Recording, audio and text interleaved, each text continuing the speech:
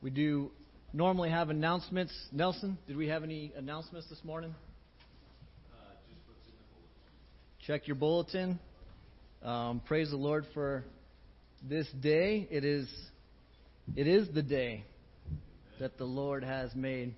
We got to celebrate early this morning. We do a chapel out at Cole's Ranch, and we got out this morning. First cold morning that we got to experience this summer, believe it or not. And started raining, so we hopped back in the vehicle. We thought, well, we'll see what the Lord does. And just about 8:30, the rain stopped. We got out to chapel. It's an outdoor chapel. Got out there, and before we knew it, people were coming in with their camp chairs, and we had a service. And just praise the Lord for that. It was a great morning. So we have been studying through the Gospel of John, and we are in John chapter 18. We've been looking at, from the beginning of 18, Jesus' arrest. And then last week, and that was also here, we studied in Jesus' trial. And he stood trial before the chief priests, the elders of the Jews. We looked at that trial. Just considering a couple things, Luke brings out that this was their hour and the power of darkness. And looking in from the disciples' perspective, this was in fact a dark hour. This was in fact a moment that seemed terrible, a moment that seemed to be spiraling out of control. Peter himself, who we looked at last week, even in denying the Lord, his world was crashing in. Yet, in this hour, their hour, and the power of darkness, Jesus, through God's plan of salvation, continues to reveal His glory, His light in the midst of darkness. This plan of salvation was put even in the Garden of Eden as Adam and Eve had sinned. In Genesis chapter 3, we find out in the Lord speaking to Satan, I will put enmity between you and the woman, and between your offspring and her offspring. He shall bruise your head, and you shall bruise his heel. And so we see even from the beginning God's plan, and we see this unfolding, that the woman's offspring shall bruise his head, and the Satan, the enemy, would bruise his heel. We see that being unfolded before us. Jesus, upon his arrest, in this hour, continues to manifest his glory as he steps forward, letting them know who is in fact in control, revealing that he was the I Am, that he was the Son of God. Jesus, as he stood trial before the Jews, the chief priests and the elders, as they sought witness against him, yet their witness, whatever they could find, was frustrated. They couldn't find two witnesses that could agree. And finally, in this moment, Jesus, in control, witnesses against himself, revealing that he was the Son of God. And so this is what they were looking for. They understood him to be saying, in fact, and they took this as blasphemy, saying, what else do we need? He is deserving of death.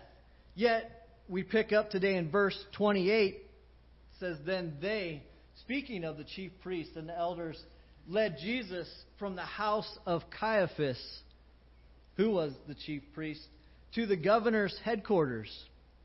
It was early morning. They themselves did not enter the governor's headquarters, so that they would not be defiled, but could eat the Passover. So Pilate went outside to them and said, what accusation do you bring against this man? They answered him, if this man were not doing evil, we would not have delivered him over to you.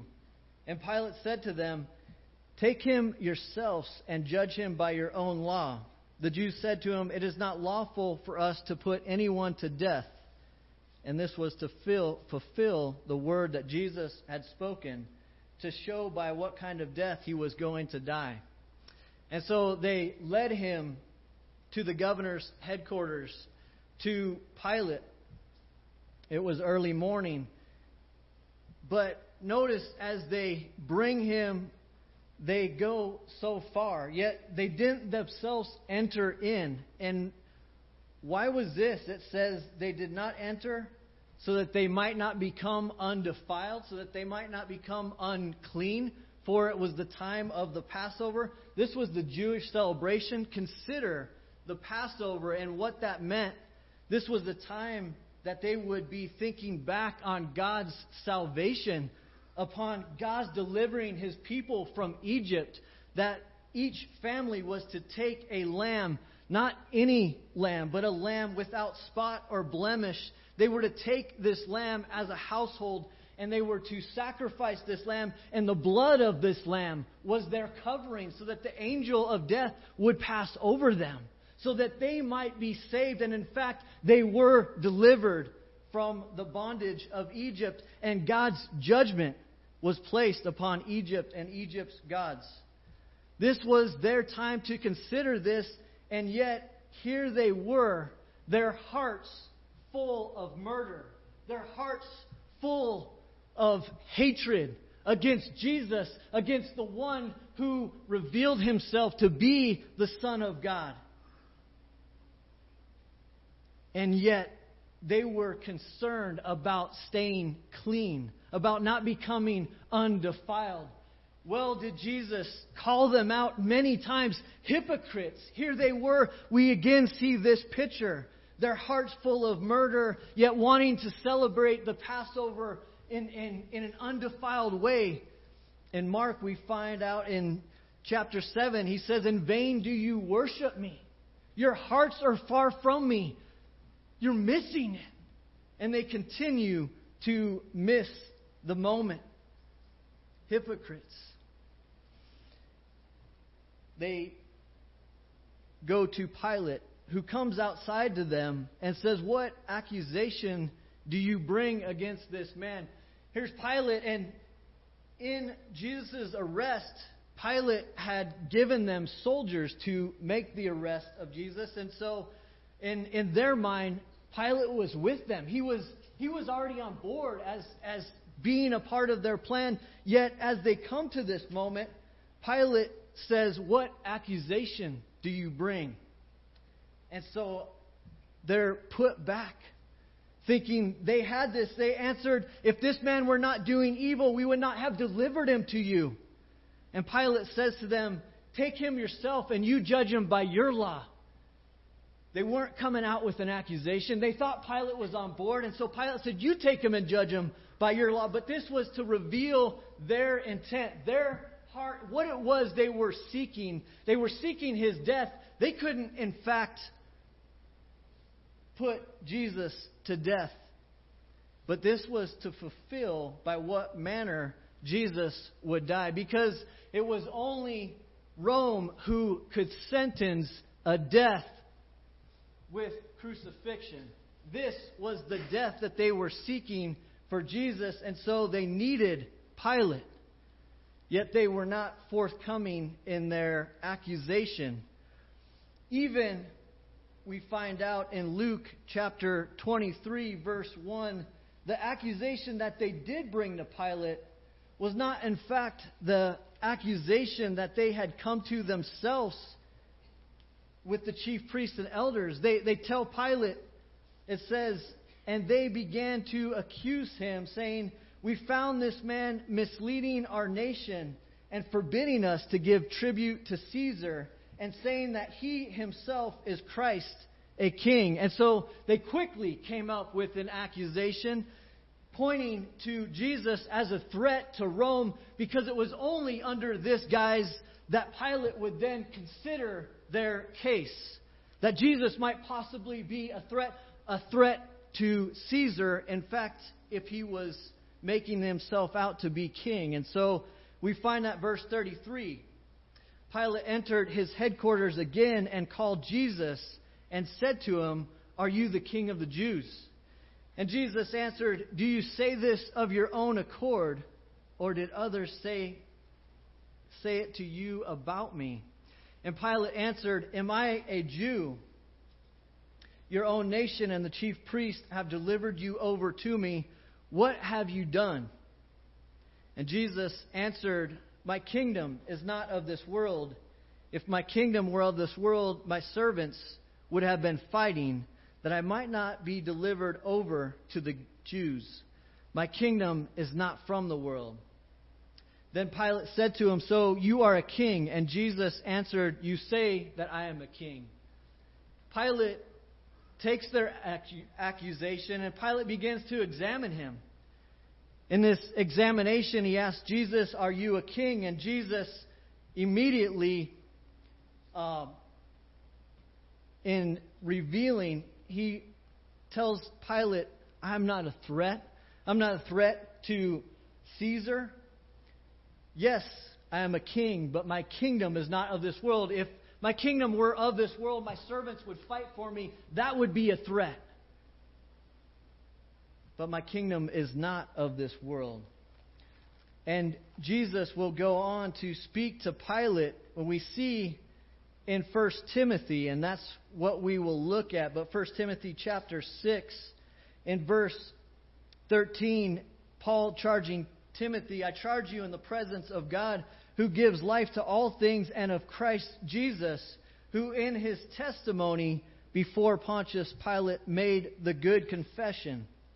And so we see that here in this moment, that Jesus continues to reveal himself. Jesus continuing to be in charge of everything that's going on. Jesus reveals, yes, it's true. In fact, I am a king. My kingdom is not of this world. This is my kingdom. For this reason I was born, and for this reason and for this purpose I have come into the world. This to bear witness to the truth. Everyone who is of the truth listens to my voice. This was Pilate's invitation. Jesus Christ made the good confession before Pontius Pilate, inviting him to understand who he was, that he was in fact king. But his kingdom was not of this world. Jesus was born for this reason. To what? To reveal God. Truth is a characteristic of God. Jesus came revealing God to us. Emmanuel, God with us. Jesus came revealing truth. John the Baptist witnessed to this truth, pointing to Jesus that he was the one. For this purpose I have come. We've been studying through the Gospel of John. John specifically looks at certain works. These works reveal who Jesus is, that he is truth. Jesus on many occasions spoke of this. You must worship. Those worshipers of God must worship in spirit and truth. Jesus, as he was with his disciples, tells them, we would be familiar with this possibly, "I am the way, the truth, and the life. No one comes to the Father except through me." This good confession Jesus makes before Pontius Pilate. And the question, what is truth? That we might even consider this question today. What is truth? Jesus, his invitation was not just for Pontius Pilate. He says, "Everyone who is of the truth listens to my voice." Everyone who listens. Everyone who is of the truth listens to my voice. Jesus makes a distinction. Those who would listen, those are the ones who are of the truth. These are the ones I have come to save. Pontius Pilate, this is your opportunity. Will you listen? Will you receive? Pilate seeming to be, as we look here, bored. What is truth? Pilate, as we see above, says, am I a Jew? This possibly has something to do with your religion. What has it to do with me? Pilate may be bored as he was one who grew up with all the education, all of this at his fingertips, yet still himself seeming to be bored of this question or annoyed of this question. They grew up at a time they would have been familiar with Roman and Greek philosophy. In studying, they pointed out one of the philosophers of the time, Plato, makes this statement in his great search for truth, trying to find what would speak to this ultimate truth. Plato, it says, it may be someday that there will come forth from God a word who will reveal all mysteries and make everything plain. Guys, this was that moment. Plato had made a statement, and we see Jesus here revealing all mystery, making plain truth to us. After he had said this, Pilate, he goes out to the chief priests and the elders. He went back outside to the Jews and he told them, I find no guilt in him. And so for this trial, for this Roman trial, there would have been certain steps for it to be proper. The first was an accusation. We do see Pontius Pilate walking through the steps. He gives time for examination. He gives Jesus an opportunity of defense. And then himself comes before the chief priests and the elders and he says, I find no guilt. Pontius Pilate, his verdict, not guilty.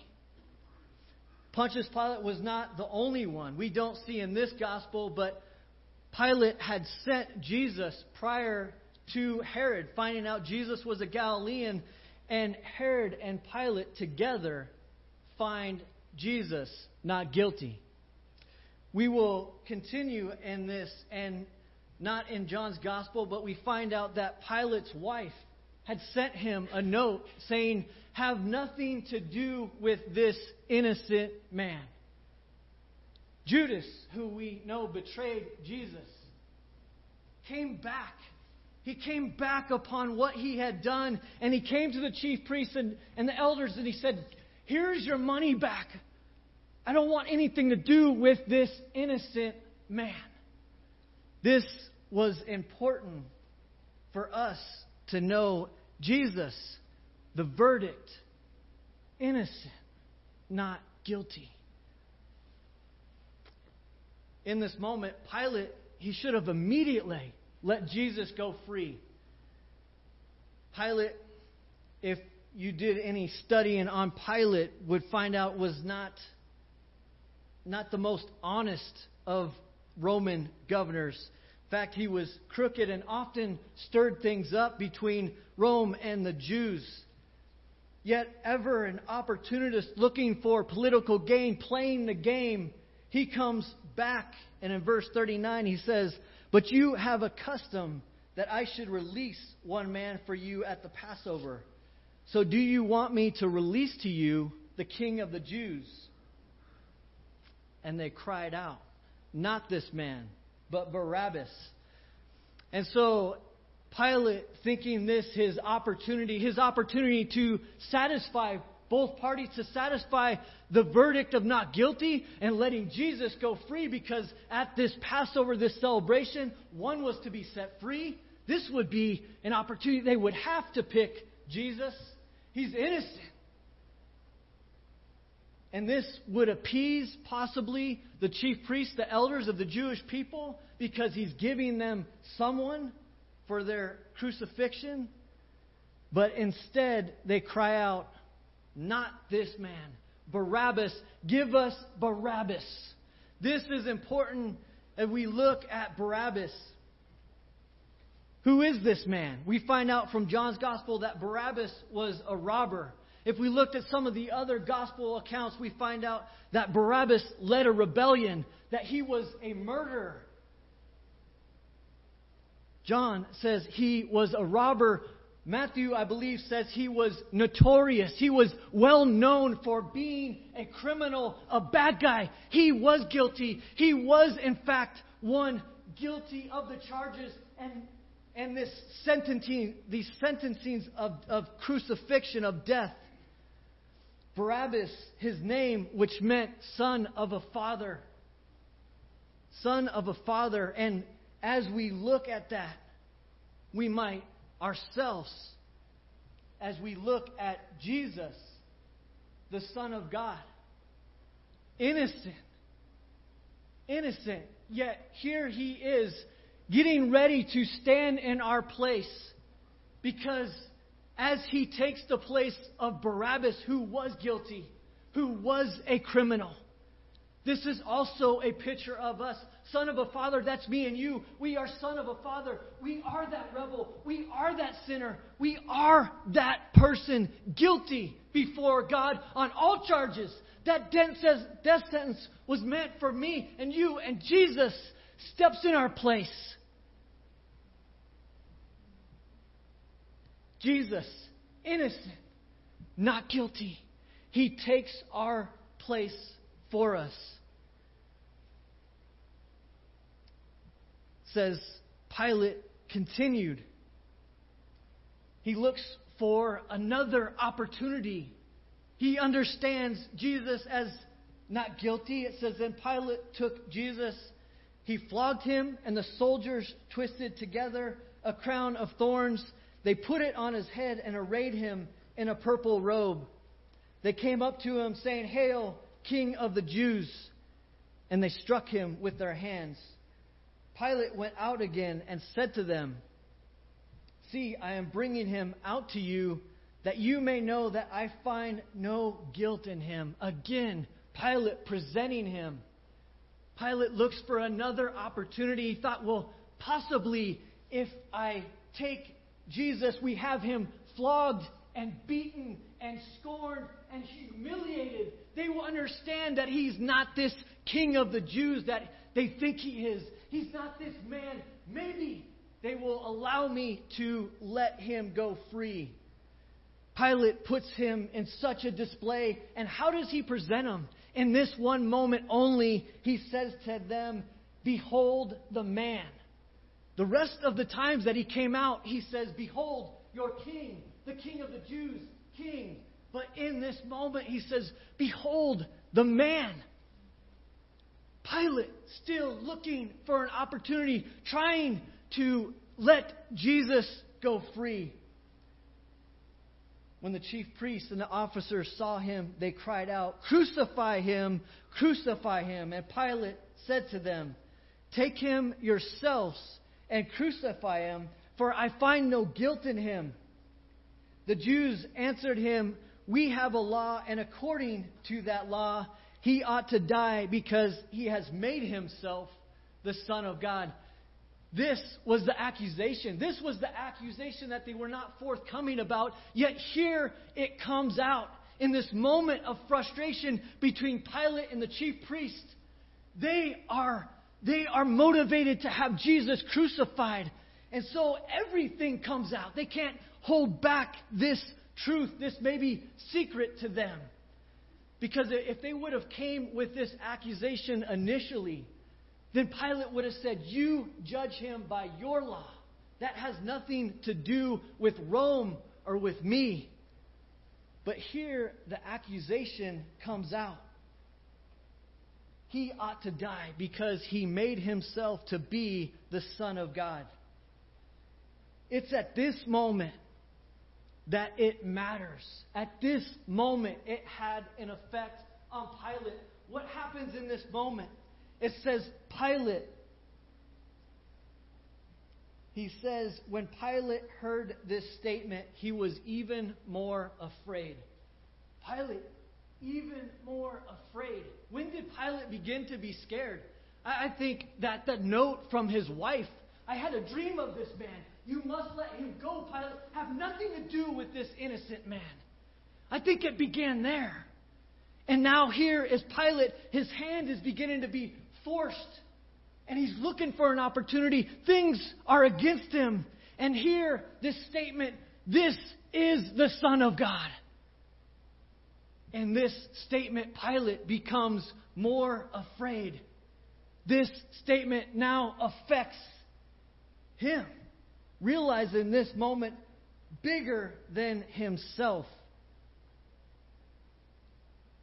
It says, so Pilate,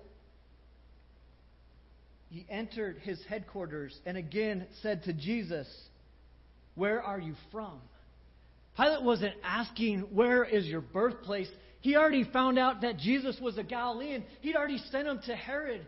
He knew where Jesus was from by birth. Pilate says, "Where are you from?" Pilate needed to know, what is going on here? What is this statement they've made of you? What is happening? Jesus speaks nothing. Jesus gave him no answer. And so Pilate said to him, "You will not speak to me? Do you not know that I have authority to release you and authority to crucify you?" Pilate said, "Do you not understand my position, authority, the great man that I am? I have power right now to release you." Jesus, again, we see who is in control of this moment for which Jesus had come, the purpose, his moment of glory, this hour of his arrest and his trial continuing to reveal. Jesus answered, "You would have no authority over me at all unless it had been given you from above." Jesus lets Pilate know who's in charge. God is in charge. This is not your moment. This is God's moment. This is the moment that He has prepared for me, for the salvation of men and women. You have no authority here, Pilate, unless it had been given you from above. Therefore, he who delivered me over to you has the greater sin. We don't see that in John's Gospel, but we see that Pilate goes before them and washes his hand. He did not want the guilt of this moment. He tried everything to not be guilty of this moment. What's important that Jesus also had come before Rome, that Jesus, here he was innocent before the Jews. Jesus innocent before Rome, which was considered the great nation, the great empire of the known world at that time. Jesus innocent before all mankind. And who is guilty of his death? That makes all of us guilty of his death. Pilate tried to wash his hands, tried to not be a part of this guilt. From then on, Pilate sought to release him. But the Jews cried out, "If you release this man, you are not Caesar's friend." Chief priests and the elders, smart guys they are. They pull this last one out of the bag. They knew they had him. Pilate, man, he wasn't in a great spotlight anyways with Rome. Here they had pushed him out, given him the territory. This was not any of the governors their desired spot. There was always trouble with the Jewish people. Pilate was put there. Rome was looking to see how Pilate would do, and they bring this. If you release him, we're going to tell on you. We're going to tell Caesar. Pilate realized this moment. He had a decision to make, and the decision he makes is for himself. They say everyone who makes himself a king opposes Caesar. So when Pilate heard these words, making his decision, he brought Jesus out and sat down on the judgment seat at a place called the Stone Pavement, in Aramaic, Gabbatha. That was the day of preparation of the Passover. It was about the 6th hour. And he said to the Jews, "Behold, your king." They cried out, "Away with him! Away with him! Crucify him!" And Pilate said to them, "Shall I crucify your king?" The chief priests answered, "We have no king but Caesar." Their hypocrisy only continues. They have no king but Caesar. They are saying their allegiance should have been to God, giving their allegiance to Caesar. And so Pilate, he delivered him over to them to be crucified. So we will finish with this section just considering today a couple of the things we spoke of. What is truth? That we might consider that for ourselves today. Maybe we found ourselves considered with that very question. Maybe that very question has let us down. Maybe, in fact, we have believed in the truth, Jesus Christ. And we need to understand that Jesus has ushered in His kingdom of truth. Jesus, in ushering in this kingdom, the kingdom of God, which is now present, we are now a part of, we are a witness of this truth.